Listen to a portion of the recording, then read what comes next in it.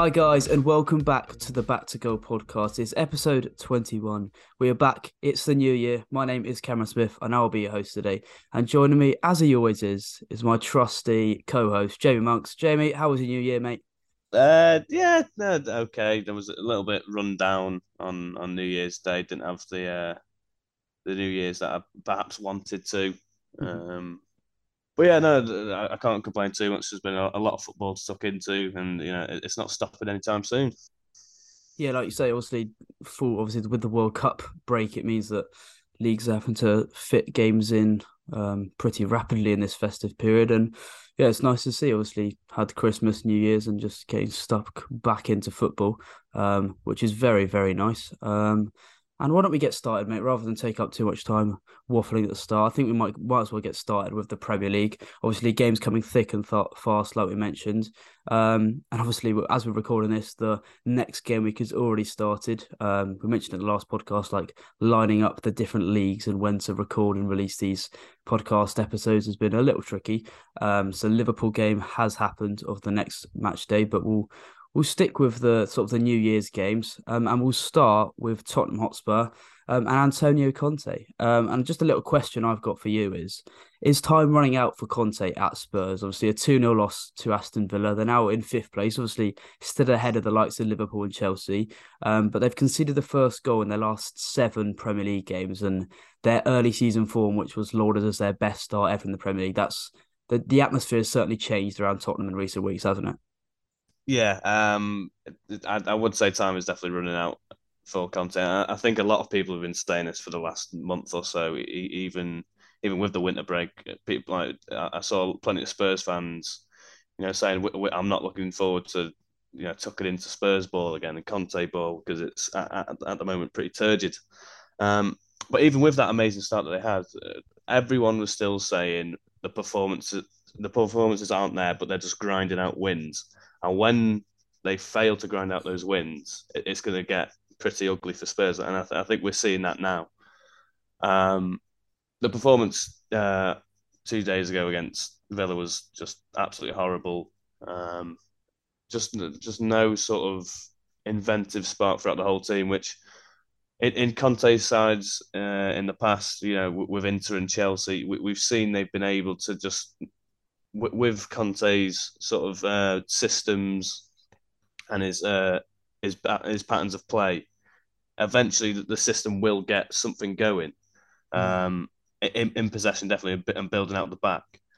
But we just didn't see that against Villa at all. It was, a horrid watch to say the least.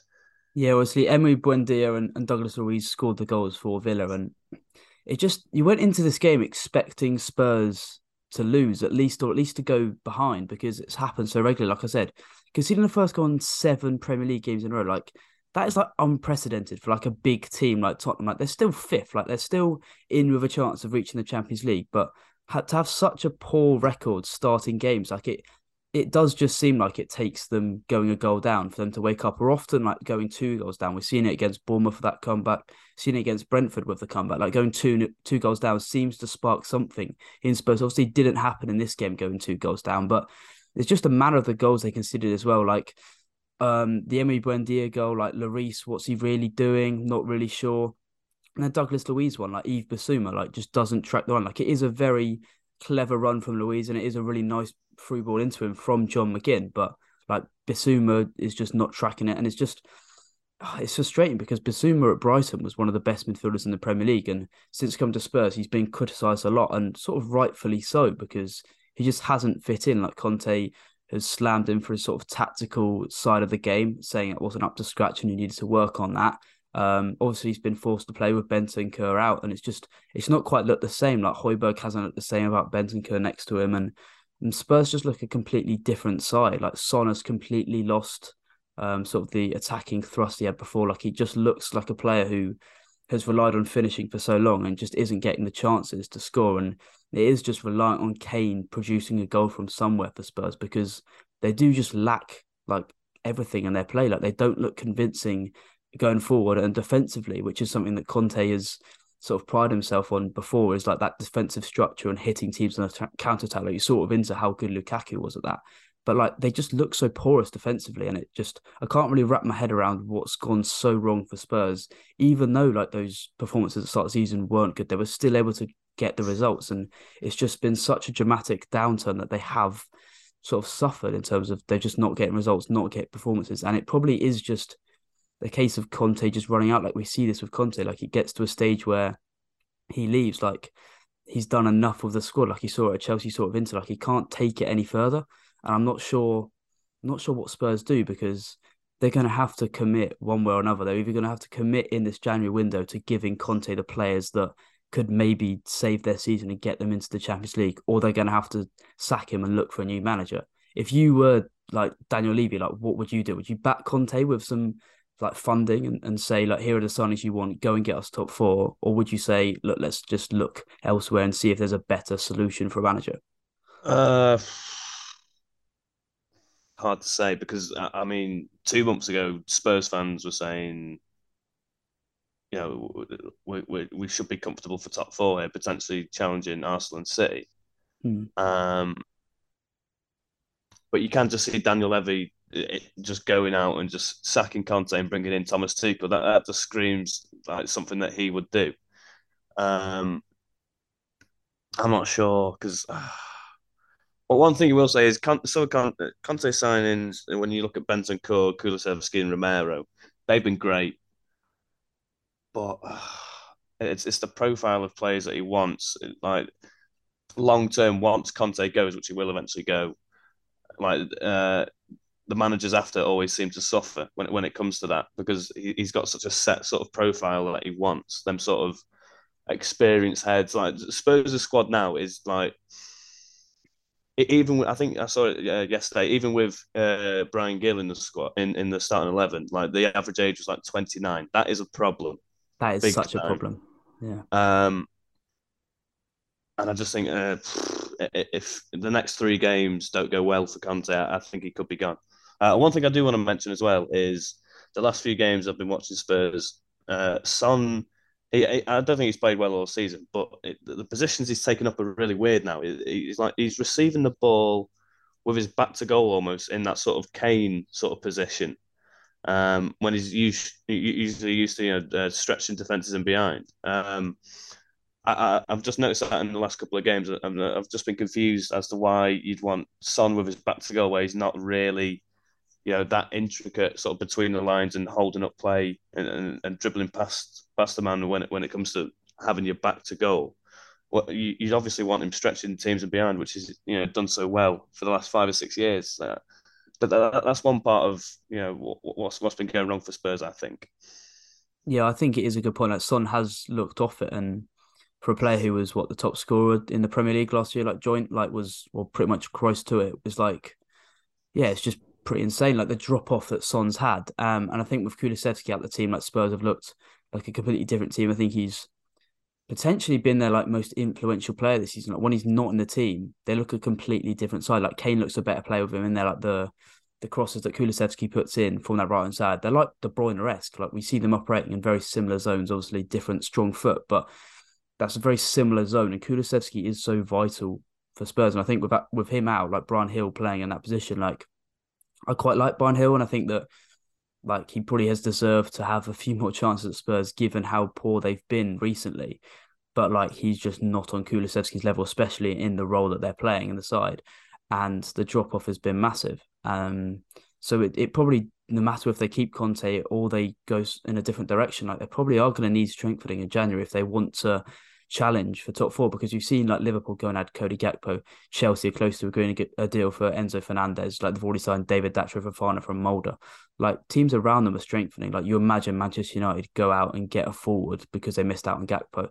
Like Spurs are going to need to do something, I think, in January, like because otherwise this season has got the potential to see them sort of keep dropping down the table and finish, seventh or eighth, and that would represent a really poor season for Spurs after having their best start ever. And I think it is a confusing time for them because like they've had such a good start to the season and now it's gone so wrong so quickly, and like they could very well like turn their season around with the likes of Bentancur and Kulusevski coming back into the side when they're fully fit. But I'm not sure if I can see like Conte resurrecting a change in Spurs. So yeah, it might be time for them to leave. And the point you made about Conte leaving squads in a difficult state for managers to pick up after him is a really good point, because like you've seen it with Inter this season. Obviously, Inzaghi was there last year, but this year they're what, 14 points or something off Napoli in Serie A.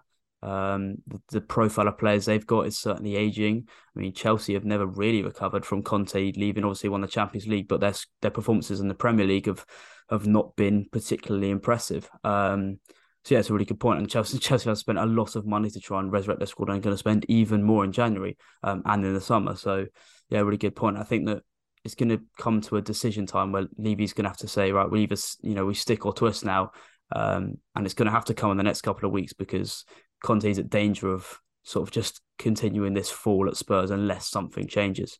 Yeah, I can definitely see that North London derby in a few weeks' time, sort of deciding whether Conte stays or goes. That's a huge game for Spurs in terms of, by that point, Arsenal could be, well on their way to winning the title potentially. So yeah, no, a huge game for them in a couple of weeks in that North London derby. Yeah, we mentioned Spurs' wingers there, how Kulusevski's been so important for them, and Son has dropped off. Another team who's seen their wingers sort of become a problem for them is Manchester City. And we'll get on to City now. Obviously, a 1-1 draw with Everton thanks to a Demarai Gray stunner. We saw him produce something quite similar against Arsenal last season. But yeah, City like sort of were not particularly impressive in this game. 1-1 draw like leaves Arsenal 7 points clear at the top. You saw Haaland getting absolutely rattled by Ben Godfrey throughout the game. And I think the wingers is something that I've seen a lot online, like the criticism of like Mahrez and Grealish, like the strangeness of Pep not really playing Phil Foden since the World Cup. Very strange season. Same with João Cancelo, not featured too much. Same with Bernardo Silva. And I think it is interesting that Grealish and Mahrez have been favoured recently. I think I'll just run through their stats here. Grealish this season in the Premier League has got 1 goal and 2 assists. Mahrez in the Premier League has got 1 goal and 1 assist. Like, you compare that to City's heyday with Sterling and Sane out wide in sort of 17, 18, and the drop-off is massive. And it has just become like the Haaland show. It is just changed the system to get Haaland chances. And of course, he scored 21 goals scored in this game again, like 15 games of the league, 21 goals. Like, that is unbelievable. But City have lost production out wide. And it's harmed them, because another team has come in Arsenal and has overtaken them so far. And it's going to go right down to the wire, I think, with Arsenal now, with City showing weakness like in this game. And it's strange for Pep to have evolved his side so much in terms of bringing in a central striker like Haaland, but then the other facets of the team sort of just not provide as much stability. Like, that out wide was a constant source of goals for City over the years. Like, it was a massive part of how Guardiola's played, and recently it's just not been anywhere near the same. Yeah, I think it's been a problem since Sane left, to be honest, because Sterling, since Sane left, has always been sort of heavily rotated with the likes of Mahrez, Jesus at times as well.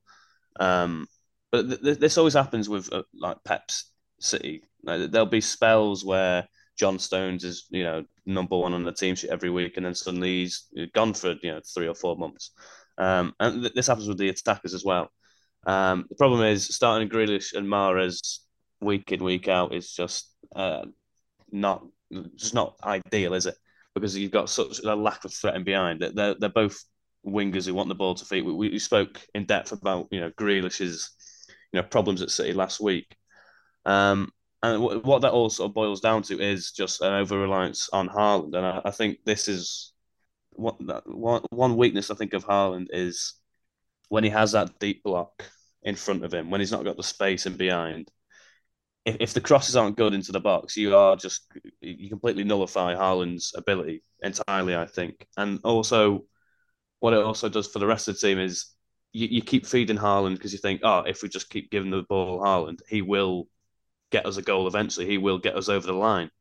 And it takes the goal scoring weight off the rest of the players. It takes the burden off them, and they don't take responsibility for, oh wait, I've got to step up with a goal here because Haaland's not fit and firing today. And that's definitely what happened against Everton for me.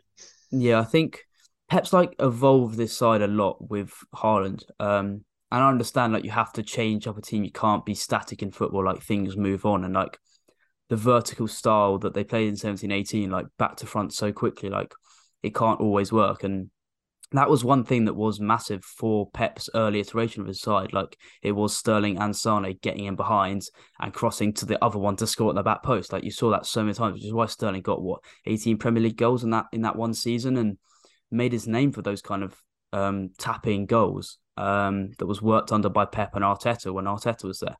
And you just don't really see that with Grealish and Morris. Like you don't see them attacking the back post, and obviously the way they've attacked has changed.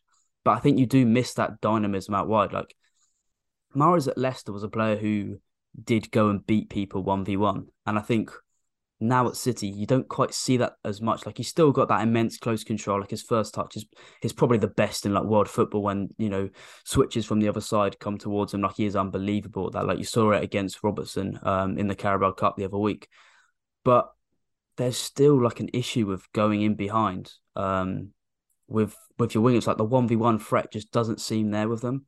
I've seen people online suggesting that City should go in for Kvaratskhelia, and I think it makes sense, like a winger who will go and beat his man. But I think anyone a winger who just a 1v1 winger like Mudryk, like you've seen that Arsenal have been heavily linked, and he clearly wants to move to Arsenal, and it's sort of just a matter of time now before Arsenal agree a deal with Shakhtar, it seems like. And he has sort of made his name for those transition moves, but against set defensives for Shakhtar in the Ukrainian league, like he's still very effective. And that's maybe a move that City could do. Like, it doesn't seem like it's going to be too expensive. Like, maybe that's a move City could go and do. Kvaratskhelia. I just think that that's an area where City do need to improve right now or just play Foden more. I know Foden isn't the most in behind winger ever, but he'll at least make more runs there than Grealish will. And I think that it's strange that Foden's had a really good season so far this year. I think he's probably been their best winger by far. But Grealish has just got the nod since the World Cup. And that's just an interesting from Pep, I think. But classic Pep once again. I also think you can. It doesn't have to be a 1v1 winger, so to speak. It can just be a winger who just stretches teams. So someone like Moussa Diaby from Leverkusen, just a guy who will be a willing runner out wide. Because what we also lost with Sterling and Sane leaving City is those De Bruyne slide passes out wide. You know the ones where I Yeah, remember. I remember. The Tassano, I remember one. Yeah, Yeah. against Stoke and Yes, against yeah. Burnley. You lose that because Grealish and Mahrez do not want to do that, or they don't have the legs to do that, especially Mahrez at his age now. Um, yeah, someone like Moussa Diaby, just perhaps not, got the best on the ball quality, but he is a willing runner and he will, stretch defenses. Yeah, I think there's clearly something that City need to do because Arsenal were sort of running over it, obviously won 4-2 against Brighton. But we've spoken enough about Arsenal in this podcast. So I think we'll move on to sort of the Wout phase show at Anfield. Obviously, Liverpool beat Leicester 2-1 thanks to a brace from Wout Face, Leicester defender, who has obviously been pretty decent this season so far. Obviously, there were a lot of calls for him to feature a lot more heavily than he did at the World Cup for Belgium due to sort of the aging nature of their centre-back partnership of Vertonghen and Alderweireld, but didn't really get the chance under Martinez, and he's not perhaps made the best start to life back in the Premier League. 2 own goals at Anfield. The first one was sort of an unbelievable finish. It reminded me of that Company one that I did. I think it was at Craven Cottage against Fulham. It was Um, Fulham, yeah. yeah, and Nice. then the second one, Nunez dinks it over. Danny Ward comes back off the post. Face seems like he has a lot of time to react, but then just manages to kick it into the roof of the net. And this is absolutely saved Liverpool because they didn't look too threatening against Leicester.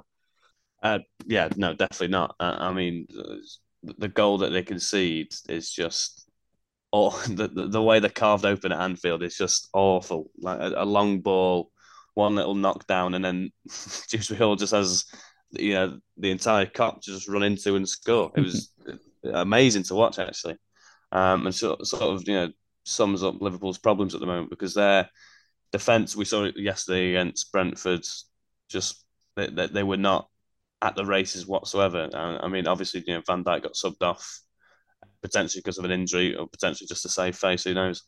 Um, but yeah, no, they were bailed out massively, and just the second goal. I can excuse the first own goal from Faze, but the second one, it just doesn't quite compute in my head how he's not thinking about because he can't block like you can't stop the shot from Nunes. The only thing you can do is potentially hope it comes off the post and be ready to clear it. But he's just not on his toes whatsoever for that for the post rebound to happen. And he finishes it half edge style, doesn't it?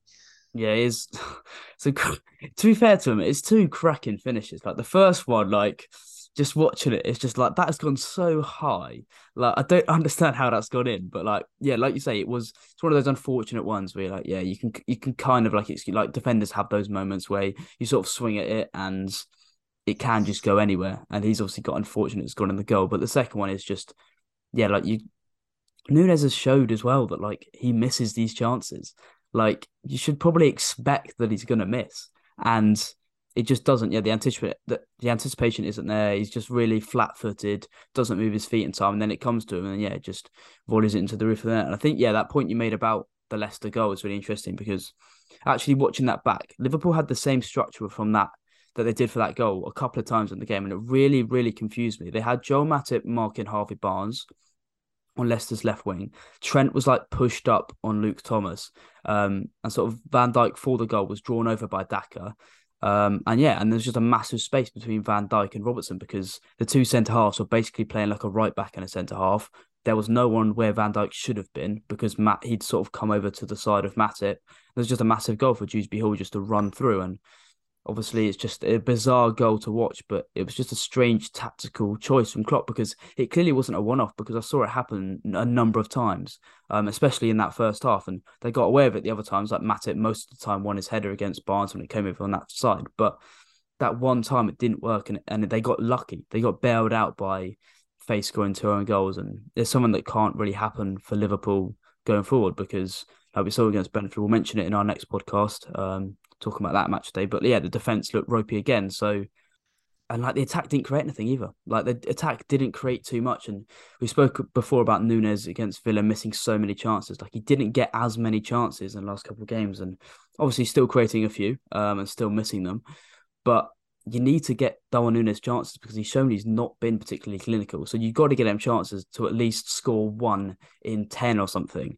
But they're just not creating as much as they need to. And another team who's not creating as much as they need to was Chelsea against Nottingham Forest, had 73% possession and just no cutting edge. From such a sort of high of that, I know it was only Bournemouth, but Graham Potter looked like he'd figured some stuff out in terms of passes to play, just went out the window at City Ground, and the crowd was certainly up for it. Like they created a really hostile environment for Chelsea. Obviously, the crowd believed the referee was given a lot in Chelsea's favour, which sort of riled up the crowd and sort of probably helped Forest because the fans were so angry at the referee singing chants like "You're not fit to referee" and stuff like that. Obviously, the referee can only do his job as well as he can, but the fans felt like he was going against their side, and that sort of riled up the players. Like Ryan Yates, potentially did enough to get 2 yellow cards throughout the game, but he was sort of showing some fight, and for a player who's not maybe like on the ball particularly impressive, like he showed some grit and determination in that midfield, and that sparked Forest into life, and Chelsea just weren't able to deal with like the intensity that Forest played at times. Like Taiwo Awoniyi was just such a menace throughout the game, and Koulibaly just looked completely out of his depth. Obviously, has played mostly at left centre back during his time at Napoli. Potter clearly views him more as a right centre back because he's used him there with Thiago Silva on the left. Maybe that's due to Thiago Silva wanting to play on that side, but maybe it's due to Koulibaly as well. And it is bizarre that Koulibaly is now two really poor games, and Trevor Chalobah, who was probably the best defender during Potter's first stint in charge before the World Cup break, and it was like a regular under Potter, has just sort of been cast aside recently with Koulibaly favoured. And I would be very surprised if Koulibaly keeps his place against Man City because he was awful in this game. Like Awoniyi just completely tore him to shreds. Like Koulibaly kept diving in thinking he was going to win it, and he couldn't. And it looks like he might have lost some of that athleticism that saw him sort of succeed so much at Napoli. Yeah, no. What I thought was I think his legs are at the stage where he just doesn't want that fight down the line. He doesn't want to really stretch his legs, so he just thinks, I'll try and nick the ball early on, just so Awoniyi doesn't get up to full stride, and he was just getting cooked every time. It was pretty hard to watch at times. But I thought in the first half Chelsea were okay, but mainly because I thought Forest were just sitting in that sort of mid to deep block, sort of trying to just shepherd Chelsea's possession of the ball and hit on the counter. We saw in the first half a few times Brennan Johnson getting behind, which is the game plan. But I think maybe because due to the refereeing performance, getting a bit riled up because I thought the ref in the first half was pretty woeful. I think Cooper in the second half realised we can actually just take the game to Chelsea here. We can really press up high, and they won't be able to live with it. And I thought in the second half they probably deserved to score, at least another goal to get the win. Yeah, for sure. Like Gibbs White smacked the bar with that brilliant effort. Kepa was just absolutely nowhere near it, and Chelsea were probably fortunate to get away with a point in the end because Forest were the more threatening side. Like they just because they didn't have much possession doesn't mean they weren't more threatening. They certainly probably carved out the better chances. Obviously, Brennan Johnson had a couple of chances, like you mentioned, through on goal, sort of played in behind and was, didn't quite have the finishing touch. Quite poor, I think. A couple of times he probably should have done a little bit better. But Chelsea have got things to work on because this is a game that they probably needed to win with obviously Liverpool, obviously before the Brent game, Liverpool beat Leicester, United looking pretty strong under Ten Hag, Newcastle looking very good under Eddie Howe and are looking like they will just be fighting for top four throughout the season. They're not really going to drop off. This is a performance at Chelsea. Like a game Chelsea just needed to win, like against relegation threatened Forest. Like you have to just go there, grind out a win, no matter how you do it. And they weren't able to. Obviously, Liverpool lost at the City Ground as well over this season. So Forest have clearly got something going at home, and that's potentially a thing that might be able to keep them stay up in terms of that home advantage they have. But yeah, Chelsea will rue this one as a missed opportunity because they probably needed to win this game if they want to get top four. I think it's still got chances for that to happen, but facing City on Thursday night, like you imagine they aren't able to get anything out of that game, and the Enzo Fernandez signing, if it does happen, which it looks like it is, can't come soon enough.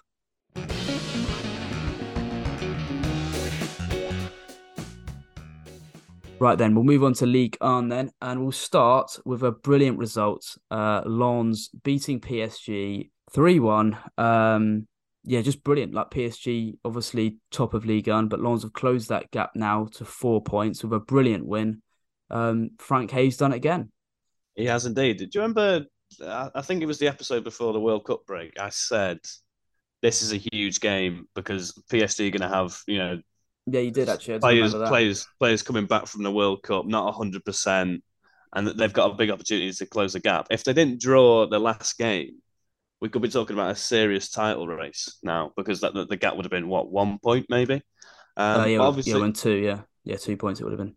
yeah. So obviously, the gap is 4 points now. But in terms of momentum, a win like this is huge for Ligue 1 in terms of potentially having a title race. And I thought Lens, thoroughly deserved the victory. Yeah, I think Frank Hayes is quickly turning into one of like the best managers in world football. Done an amazing job on a shoestring budget at Lens, like having a keeper like Brice Samba obviously has been superb this year. Like the defensive record has been something that Lens have prided themselves on because that has been their sort of shine. Obviously, someone like Lewis Openda through the middle has been spectacular for them, getting a lot of goals, but they've only conceded 11 this season, which is 2 less than PSG, the best in Ligue 1. PSG considered 13. Like they've not scored as many. PSG got 46. Lens just on 29, which is less than Marseille, less than Rennes, less than Monaco, less than Lille, even less than Troyes, who were in 13th place. Actually, the same number as Troyes, I should say. But like that defensive record has just been so crucial. And I think, yeah, even though they did draw their last game, there is still a title race here. Like PSG, I mean, who knows when Messi returns? And I think they did lack sort of that threat out wide. Like it was Mbappe and Ekitike up front.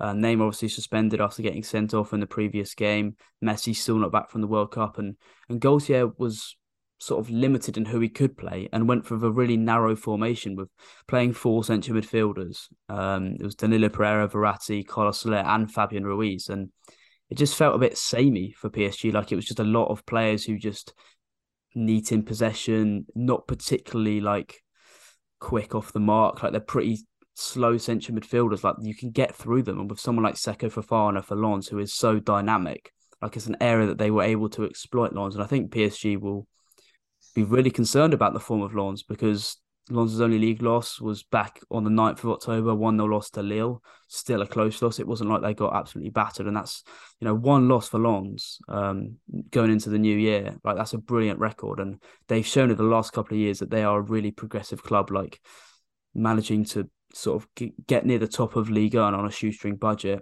and compete with the big boys. And this year they're competing for the title, not just for European places. Yeah, and also the smart, business that they do. I mean, even though he hasn't quite hit, the heights that we thought he would. Alexis Claude-Maurice getting a goal in this game, huge for him. I think obviously the back heel from Openda is genius, and then the finish, just smartly just slots it home quickly. Like the speed at which he just thinks, right, one touch, bang, bottom left, really good finish. When he first, when he was at Lorient in Ligue 2, I thought there was a lot of hype around Claude Maurice, and then he went to Nice and it didn't quite work out for him. But this could be sort of a revitalisation of that talent that we saw at Lorient in Ligue 2. Because he's a player, back in the day I was all over saying this could be, a real talent for the future. But really nice to see him back on the big stage. Yeah, it's just a squad full of like it's not full of superstars at all, like in direct comparison to PSG. And it's just a team. That's what it is, Lawns. And they work really nicely as a unit. Obviously, they're now 4 points clear of Marseille, who Marseille have started very well since the restart of Ligue 1. Obviously, only two teams automatically qualify for the Champions League, so that will probably be the first objective for Lens. Obviously, they're 4 points clear of Marseille, like I said. But even getting like European football would be massive for them. Even if it is only Conference League, they're obviously 7 points clear of Monaco, who are in that fifth place, which is the Europa Conference League spot in Ligue 1.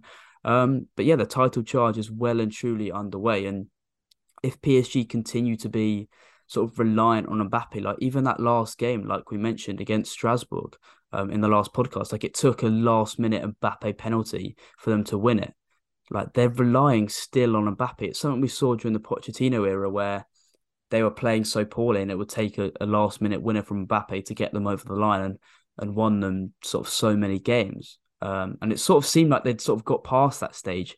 And maybe it will be once again sort of more of a team effort when Messi and Neymar return. Obviously, Messi's had an incredible start to the season and will be buoyed from winning the World Cup. But yeah, worrying for PSG because yeah, they've not looked good recently. That is for sure. Right, then on to Lyon then, mate. And just a sort of few days after we were sort of praising Laurent Blanc for sort of finally using Ryan Cherki in the number 10 position, finally starting Tete, finally using that 4-2-3-1 that we want him, winning 4-2 against Brest. It's one step forward, two steps back, like it's been for a long, long time for Lyon. After that brilliant win, they lost 1-0 to Clermont Foot, thanks to an 87th minute penalty from Mohamed Cham. What happened for Lyon? Like it just looks like they are a team who are just succumb to mediocrity and sort of mid-table Ligue 1. Now they've got so much potential, but they're not quite realising it. Yeah, I think we look pretty silly after hyping up the 4-2-3-1 now, don't we? Yeah, no, it's just it's painful, isn't it? I think that this has just been Lyon for the last three seasons. To be honest, I think since that Champions League semi-final in lockdown footing, it's just been painful stuff. I mean, how many seasons is it without European football? Two in a row now, and potentially going to be three. Likely to be Uh, three, yeah, they're eighth now, and they are what 9 points behind Monaco, who are in fifth in the Europa Conference League spot. Like that's quite a big gap to make up. yeah, when you're as inconsistent as you are, you've just got no chance of building any sort of momentum. And that was summed up perfectly in these last two games. Yeah, they're obviously. It's strange because Lyon do have such a good squad, and it looks like they're on the edge of being something good. But it's 7 wins, 7 losses now this season, with 3 draws in there as well. There is obviously, as I mentioned, 9 points behind Monaco. That's the same gap between them and 16th place Ajaccio. That's 9 points as well. And Ajaccio only one place ahead of the relegation spots in Ligue 1 because Ligue 1 obviously trying to reduce the size of their league to 18. And yeah, like that just sums things up. Like they are just a team who look pretty mid-table, even though they've got players who are like you look at their team on paper in comparison to Lens, who we mentioned just then, like Lyon have probably got a better squad on paper, but it's just not making it work.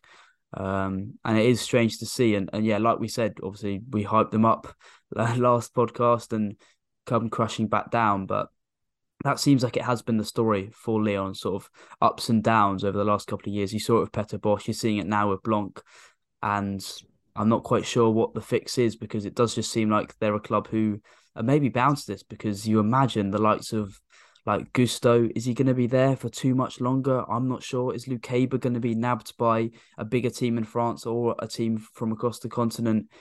Is Kakare going to finally leave and sort of realize the potential that he has? I'm just not sure how much better Leon can get, especially with Well, how gone then. think about this. They've just signed Dejan Lovren to turn it all around. I was expecting you to come up with some really intellectual point then to prove me wrong, but maybe that was it. Yeah, Lovren's coming in. That is such a weird I'm just signing. just thinking about a Jerome Boateng, Dejan Lovren centre back partnership in 2023, and it's making me a little bit scared, to be honest. I don't know if that's a good scared or a bad scared, but I'd love to see it consistently, I just to laugh at it, to be honest. it wouldn't the thing is it wouldn't surprise me too much if Blanc wanted some like experience in that defense, but surely Lucaba gets preferred to both of them or at least one of them and starts as sort of the fulcrum of that back line is the main player in there. But yeah, Lovren signing from Zenit, I think it is. It's just that's just a Leon signing, just a weird signing, isn't it? Like you've seen it with Boateng arriving, like what they're doing. Yeah, no, I do also think they need yeah a proper destroyer sort of six to partner Kakare if they are going to persist with this 4-2-3-1. Do you think Um, Thiago Mendes could be that guy or not? no, I've seen enough of him, to be honest. Really? Yeah, I'm done Yeah. with that guy, honestly. Um, who that is, I'm not entirely sure, to be honest. Who's that? Who's that midfielder from Gladbach right now? Who's absolutely tearing it up? Manu Kone? Uh, no, Quad. Yeah, Is Kwadu it? Kone. Yeah, it's Yeah, a. I'm never not sure whether it's Manu or Kwadu. I think yeah. there's two different names, but yeah, Could he's been they linked. go and sign him, I or can't. That's a is he? sideways move. I think. I don't think that they Yeah, can go and get Kone. Like he's been linked with like Chelsea. I think that he's one of those ones like Kakare who was like on the verge of like a big move, and it wouldn't make a sideways move like that. I don't think. But it's a yeah, good idea. Like I think that would be such an aesthetically pleasing midfield as well because he's really good on the ball. yeah, yeah. No, But I was watching some stuff of him the other day, just thinking that is Ndombele regenerated, isn't it? So smooth, it's beautiful. I think I'll be yeah, tucking into a lot more Gladbach games when the Bundesliga restarts, eh? yeah, he's a good one. Mate, potentially they could go and get Kefra and Turam from Nice, Leon. That's maybe Yeah, the kind of signing that they could go and get, but I'm not quite sure what the actual answer is. And maybe they do need to dip into the January market if they want to try and get European football. But I think that might even be one step too far for this squad right now because it does just look pretty shaky, and that's strange considering the talent they do have. We'll get on to the final talking point from Ligue 1 then. It's a little bit of a sad one. Martin Terrier, it's been announced today that he will miss the rest of the season due to an ACL injury. He scored the opener in Rennes's 2-1 win over Nice last night, but went off and has been ruled out for the rest of the season with an ACL injury. It's a massive shame because after an amazing season last year with 17 goals, start this season in similar fashion, 9 goals, 4 assists in 16 Liga matches. A massive shame for Terry because he's been a massive part of Rennes' side, and they're fourth right now, looking really good. And he was looking like a player who could be picked up by a really big club in the summer because he's been so excellent for the last couple of years. But yeah, ruled out for injury, and it's really cruel to see. yeah, definitely. Yeah, obviously, since he came to Rennes, he's been absolutely on fire. Something we never really saw at Lyon. He'd have moments where you'd see like that sort of explosive winger in behind who knows how to make the right runs at the right time and finish off with composure. But at Rennes, he definitely did explode. But what this does present is opportunities for Jeremy Doku and Yes. Kamaldeen Suleimana, which could be very nice because they're players who, the last 2 years, we've seen moments, obviously, and especially Doku. At the Euros, we thought that this is it. He's going to, become the next star of Ligue 1, but it's not quite happened due to injury or due to the lack of opportunities. But with this Terrier ACL injury, that there are now opportunities for these two to really shine. Yeah, it is. It's weird because last season, Sulemane, when he started off at Rennes, obviously was linked with like United after leaving Norway, I think it was looking really, really promising. And United fans are thinking, oh, how have we missed out on this guy? It's like a scenario we've seen a lot of times in recent years. And Doku obviously was linked with Liverpool, was linked with being that Mane replacement at Liverpool. But due to injuries to them both, but also due to Bourgeard on the right and Terrier on the left, sort of Genesio going for this 4-4-2 with Callum Wendo and Guiri up front. Like, there's just not really been opportunities for them, which is really strange because they are two such talented wide men who both have such unbelievable 1v1 ability. Like, they're both 20. Sulemane's had 2 starts in the league this season. Doku's had 1. Sulemane's currently on 271 minutes of action. Doku's 264. Like, they've just not really been given the opportunity to play that much. Like Leslie, I know they're different positions, but Leslie Ukachukwu and Desiree Doué, 17 and 18. Ukachukwu 18, Doué 17. They've both had almost double the amount of minutes that Sulemane and Doku have had. And so it's clear to see that youngsters being trusted isn't the problem, but it is just like competition for places at Rennes, along with their injuries. But yeah, like you say, there's potentially opportunity for one of them to step up and be given a starting role. Like I think they were both on the bench against Nice, so they're clearly fit now. And maybe it's time for one of them to become a regular starter. If you were the manager, if you were Rennes manager, if you were Genesio, who are you picking like out of those two to start on the left flank? Uh, I'd say on the left flank, I'd probably favour Sulemana. I think Doku. Um, I think for me, his best position is probably right wing. To be honest, the way he Really, sort I don't know. I really liked him when he played against Di Lorenzo for the Euros on the yeah, left. That yeah. was one moment I really liked. But I think if you're going to say both of them play, I think I'd favour Doku being on the right because I think he's just more comfortable there. He's more Yeah, comfortable shifting it onto his right. He's one of the most explosive shifters of the ball over those first 2 steps and getting balls into the box. Whereas Sulemana, I don't think has that on that right hand side, as opposed to cutting in on the left hand side. I think he's just way more comfortable in that position. yeah, and also that is where he started his Rennes career when he was being favoured at the start last season on the left, and he was so impressive. So, yeah, good point. And I think if there was one of them, it maybe is more likely to be Suleiman, especially with Doku's dodgy injury record. He maybe just isn't going to be fit enough, which is a real shame because I think he's such a talented player, and if he can get a run on the side, and he can get a run in any side, I think he can be such a useful asset, and maybe this provides one of them the chance to sort of launch themselves to become regulars at Rennes, because there's a chance that even with this injury, like Terry might get a move in the summer. Obviously, it makes it a lot more unlikely, but there's still a chance, and maybe one of them has the potential to be the starter next season if they can impress in the rest of the season, because they've got a chance that Rennes are going to be competing for European football, and they're going to need someone to step up because, like I mentioned, that's sort of 9 goals, 4 assists. That's 13 goal contributions in just 16 league games for Terrier. Like, that's a lot of production that they're going to lose. So they're going to need Sulemana and Doku to step up because although they're both very talented, neither of them have really shown much clinical sort of final third decision making in their careers so far. Obviously, really young, so got time to learn that and develop that. But they're going to have to step up and produce for Rennes because they're going to need it if they're going to sort of mount this charge in European football, because they're 4th right now, but they're 4th with Terre being so productive. So if they lose that, there's a chance that Monaco, Lorient, Lille can sort of catch them. So they're going to need someone, either Suleiman or Doku, to step up if they are to finish in one of the European places.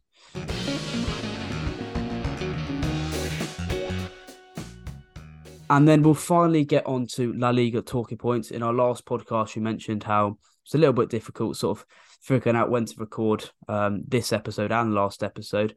So last episode, we did mention the first 3 games of La Liga, the games that had happened when we were recording. The rest of that match day has now concluded. So we'll get on to talking about that now. And we'll start with a topic you're going to be very fond of discussing, Jamie. So I'll let you take the floor. Karim Benzema, he's back. He is back, and it's just beautiful to see, isn't it? Because I think ever since that Celtic game in the Champions League, he's been obviously struggling with injuries, sort of trying to return to the fold, and obviously suffering that big setback before the World Cup. But now he's back. He's fit and he's firing, and he's bagged a brace on his return. Beautiful to see. Yeah, massive for Real Madrid because they were struggling against Real Valladolid. Obviously, 2-0 win thanks to Benzema brace, an 83rd minute penalty, which was pretty heavily discussed by the Valladolid players, obviously given for a handball. Even I think Sergio Leon was sent off for protesting to the referee about the award of the penalty, but Benzema stuck it away and then sort of scored in the 89th minute to seal the victory. Unconvincing start to life back in La Liga for Real Madrid, but they got the job done. Obviously, another player that we're massive fans on, you especially, Eduardo Camavinga, played a massive role in Benzema's seconds. A give and go on the halfway line. He was sort of out on the left flank, managed to burst past the Valladolid defender, then cut it back for Benzema to finish. And really nice to see him getting some, an assist in this game. And one thing I do want to point out though is that Valladolid's right back Ivan Fresneda has got a lot of sort of press for his performance. Me included, was very impressed against Vinicius Junior. Held his own. He's just 18, but made 8 tackles, 2 interceptions in the game. Has been linked with Newcastle and Arsenal. Not just off the back of this performance. Has been there for a couple of weeks, couple of months now. But this has certainly helped his case because he was excellent in this game. Looks really comfortable in possession as well as having that defensive solidity as well. But remains to be seen if he makes a move in January or in the summer, or remains at Valladolid for a little bit longer. But just 18 to sort of lock down Vinicius Junior like he did was massive. Just on Benzema again, he did miss a massive chance about 16, 17 minutes in, about 6 yards out. The ball fell to him on his left foot. And there's a couple of defenders in the way, but the keeper wasn't in the goal and he blasted it over. So still getting back to match fitness. But Yeah. Barcelona, drew, we'll mention them in a minute, drew against Espanyol. So Real Madrid are now back level on points with Barcelona. Who are your favourites going into sort of the La Liga run, the run into the end of the season? I still just trust Real Madrid way more than I do Barcelona. I don't think that's really outrageous to say. I think that they have got the proven sort of winning mentality in their squad, and I think Barcelona, to me anyway, they just feel like they can just implode at any point with that squad and how sort of erratic some of their players can be. We obviously saw that in that 1-1 draw to Espanyol. But yeah, no, obviously it's great that Benzema's back and all. But I would like to see Camavinga, get a run in the side now because obviously, Dani Ceballos he's a good squad player, but should he be starting these sort of games week in week out? Probably not. Camavinga, way more proven quality at this level. So get him in there, please, Carlo. Yeah, and obviously Valverde was in a midfield three, which is something we haven't seen for a long Yes. time at Real Madrid. Like we've obviously mentioned how, I in particular have sort of mentioned how I've a bit more of a fan of him from the right wing at the moment. But he was trusted in that midfield three with Kroos and Ceballos. Obviously, Tchouaméni was on the bench and came on. Modric also on the bench and came on after they, both went deep in the World Cup. Camavinga as well. So those three all came off the bench, and nice to see Camavinga pop up with a goal contribution. Obviously, still question marks over how often he's going to feature. Like he was playing at left back for France in the World Cup final, came on at left wing in this game. So it is strange to see that people aren't quite trusting him in central midfield, which I don't really understand because it's clearly his best position. But, this is kind of the things that happen. I suppose you have to be shifted out of position. Obviously, started when he came on, was playing central midfield and moved out to the left wing when Modric came on for Vinicius Junior, which is when he got that goal contribution, I think. So, yeah, nice to see. I think Camavinga getting at least some minutes, that's for sure. Yeah. What are you thinking of the Tony Kroos contract situation at the moment? I think that Kroos is still like just a massive player for Real Madrid. But I'm not quite sure if they can afford to let him leave. I understand Camavinga and Valverde are both sort of there and in the fold. And having but with Modric sort of, I know he's still spectacular, but he's 37 now. Like I think you still need Kroos, who's a lot in his early 30s. He can still contribute. Like you saw, he's still making like massive impacts in games for them. You saw that assist for Rudiger in the Champions League, where Rudiger got absolutely clattered by the keeper. Can't remember who it was against, but that was an unbelievable cross. Yeah, Shakhtar, I think it was. that Yeah, was a great cross from Kroos. I just don't think Real Madrid can afford to lose him. But I think he's yeah, such a good player still. yeah. I agree. I don't understand why there is this sort of trepidation over contract talks. To be honest, for both parties, you've still got a top class midfielder player there, and you know Tony Kroos, why would you want to leave Madrid now? But I guess we could sort of say the same thing about Casemiro, 6 months ago. Perhaps it is that need for a new challenge that Tony Kroos is wanting. I don't know where I could see Kroos going though. I think Casemiro plugs holes at most clubs in world, if not every club in world football. I'm not quite sure where. Like if you look at teams that need central midfielders, like Chelsea and Liverpool both need central midfielders. I don't think Kroos would suit a Klopp style midfield in central midfield. It wouldn't be what Liverpool need. I think they need a lot more legs in that midfield. That's why someone like Bellingham's been linked so much. Chelsea have clearly pursued Endo Fernandez. Like I don't know where he'd go. I think like just staying at Real Madrid is just the most logical decision to make. Mm. Yeah, no, But I definitely agree with that. um, well, enough talk about Tony Cruz, and we'll get on to Barcelona. You mentioned it a little bit earlier.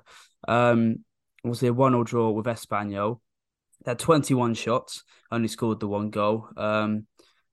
Marcos Alonso scored the goal, but he was played at centre back again, which is just still completely bizarre to me, and I don't understand how that is something that's happening for Barcelona, one of the biggest clubs in world football, obviously still top of La Liga, and Marcos Alonso has featured semi-regularly at centre-back for them recently.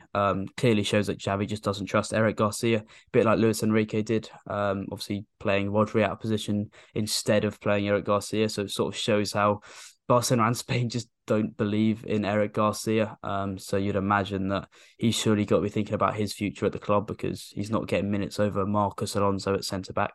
But the main talking point really, Mateo Lahoz continuing his World Cup form as a referee. Yeah, I've just been counting up the cards. I think it's somewhere close to 17 or something like that. 15, 16, 17, which is sort of similar Ridiculous. numbers to what he was doing against with Netherlands against Argentina. So respect for him having that sort of consistency. Um, but one thing I will say is he refereed the Champions League final between Chelsea and City, didn't he? Yes, I think he did. Yeah. And in that game, I thought it was really good. But maybe that was me just being entirely on Chelsea's side, wanting Chelsea to win, and he gave a load of decisions for Chelsea against City. So maybe that was just my sort of rose-tinted glasses there. But in that game, I thought he just managed the game really well. He was really like communicated well with the players and the managers. Didn't really get involved too much. I didn't think. But in these last two games that he's refereed, it seems to be the Lahoz show and not the football on display. Yeah, it is. It does just seem like anything that is challenged against him is just yellow card, yellow card, and it does just it gets out of control because once you start giving yellow cards early on in the game, it just continues throughout and it can descend into chaos. And you saw that with Alba being sent off, and I just yeah, it is Vinicius as strange. well. He got sent off as Yes, well, didn't he? yes, yeah, yeah. Espanyol had a sending off as well, so it is just a clearly something that Lahoz, that's him as a referee now. Clearly, he's changed his Hmm. ways since 2021. And yeah, I mean, Yeah. I'll be amazed if he continues to get big games in La Hmm. Liga if he's going to keep making it, yellow card after yellow card. Yeah. Did you see the penalty that was awarded for Espanyol as well? It is one of the softest penalties I think you'll ever see. It's Yeah. honestly laughable the way that Hosselu goes down for it. Literally gets a little tap on the shoulder. Just it honestly looks like he's been sniped. Um, and Lahoz falls for it, and VAR don't turn it over. It's honestly just incredible how Barcelona, you know, conceded that penalty and ultimately dropped points. Yeah, and Lahoz obviously made another sending off that got overturned by VAR, and so yeah, clearly that is Mateo Lahoz, provides drama. So if he's refereeing any game, make sure you tune in because you're bound to see a lot of entertainment. That is for sure. And just finally, then the final talking point of La Liga and the final talking point of this episode of the Back to Goal podcast. It's about Sevilla. We mentioned in the last podcast how they had a massive game against Celta Vigo. So a relegation 6-pointer with Sevilla in the relegation zone. Celta Vigo one place above it. A chance for Sevilla to move out the relegation zone to start their season, really. But no, a 1-1 draw with Celta Vigo. They went 1-0 down. Plus, Jose Angel Carmona was sent off in the last few minutes as well. Outshot 17-2. Like, it wasn't like Celta Vigo sort of were scrappy and just sort of scraped their way to a draw. Like, they were sort of the better side than Sevilla. And the series was hooked at half time for Eric Lamela. And it took a header from a corner from Quique Salas for Sevilla to draw. I think that the keeper probably could have saved it as well at his near post. Sort of one of those ones where it's just gone behind the line. He sort of pushed it into his side netting and could potentially have done a little bit better. But this is worrying for Sevilla. This is not just a few run of games where you lose form and you slip down a couple of positions in the table like you've seen with Chelsea under Graham Potter. This is a big side who are usually in the Champions League in 18th place in La Liga. And like Sampaoli was so good at Marseille last season. Obviously, Tudor's come in at Marseille and has been really good too. But Sampaoli had a great side at Marseille last year, like got them into the Champions League. He took the Sevilla job on the 6th of October, obviously was at Sevilla before. He's won once in his 8 league games in charge so far. Like, this is really, really worrying for Sevilla. I think we've been saying this all season, haven't we? We've been saying eventually, Sevilla will, climb up the table and, hopefully just, finish what, like 8th or 9th. Like they will steady the ship. But we're getting to the point now that the same sort of way we're getting to the point with Arsenal, where we're saying they are title favourites now, Yeah. where we're finally admitting, oh wait, Sevilla are in real trouble here. This hasn't just been waiting for the average to sort of to sort of progress to the mean, so to speak. That classic Yeah. phrase. That this is Sevilla now. They are in an absolute relegation dogfight, and I don't really know what they do to get out of it. Yeah, it's ridiculous, really. Like, I don't really think I've seen much about it. Like Sevilla being in the relegation zone, it just seems to be bubbling away. Every podcast we do, sort of looking at the tables across Europe, looking at results, and it's like, oh, Sevilla are still in the relegation zone. Next week, they're still there. They're still there, and it now just is. They're in a massive dogfight to survive, and like, I can't imagine a world in which Sevilla get relegated. This is a massive club in Spain. This is a side who just are always up there in La Liga. Like, you always expect sort of the big three of Barcelona, Real Madrid, Atletico Madrid, and fourth is Sevilla. Like last season, they were sort of pushing quite heavily, quite deep into the season, I should say, like for the title. Like they were close there, and sort of fell off towards the end of the season. They're level on points with Cadiz in 19th. Elche, they're down already. They've not won a game all season. They've had 4 draws and 4 points.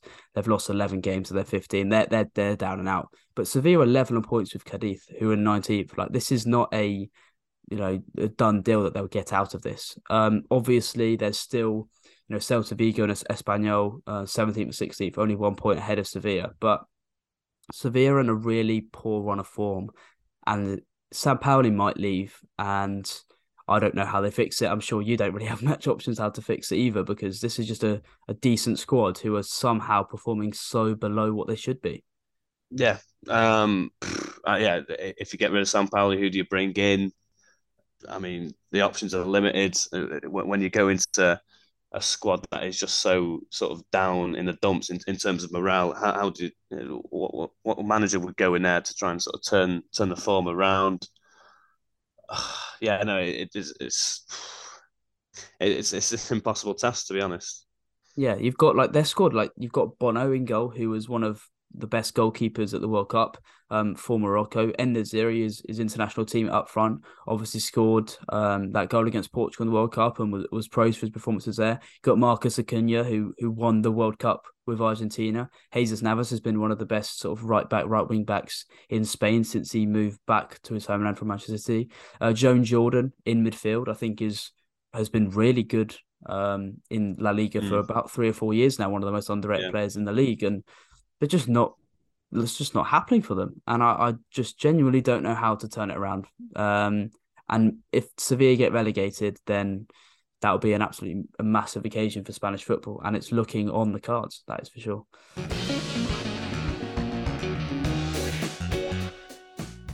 Right then, mate, that is all for this week. Thank you very much for joining me. Thank you, everyone who's tuned in listening. Have you enjoyed it, mate? Been a good one, hasn't it? Yeah, been a really good run of podcasts. We've been spraying out over this festive period, and going into the new year now. Yeah, I mean the games don't stop. I think we got a little bit of a breather in terms of Premier League football with the FA Cup on the weekend. But apart from that, we've got Serie A kicking off tomorrow. Finally back. Finally get to watch Napoli play football again, which is Napoli Inter as well. Massive game yeah. to start off. Yeah, no, it's gonna be great to tuck into that tomorrow. Yeah, and then I am jetting off to Turin on early on Friday morning to watch Juventus Udinese on Saturday. So I'm very much looking forward to that, and I am excited to delve into all that into that game when I'm back on the podcast. So yeah, should be really good. Thank you very much for listening to this episode. Please rate us 5 stars on your chosen podcast platform. Follow us on Twitter if you don't already, and we will catch you next time.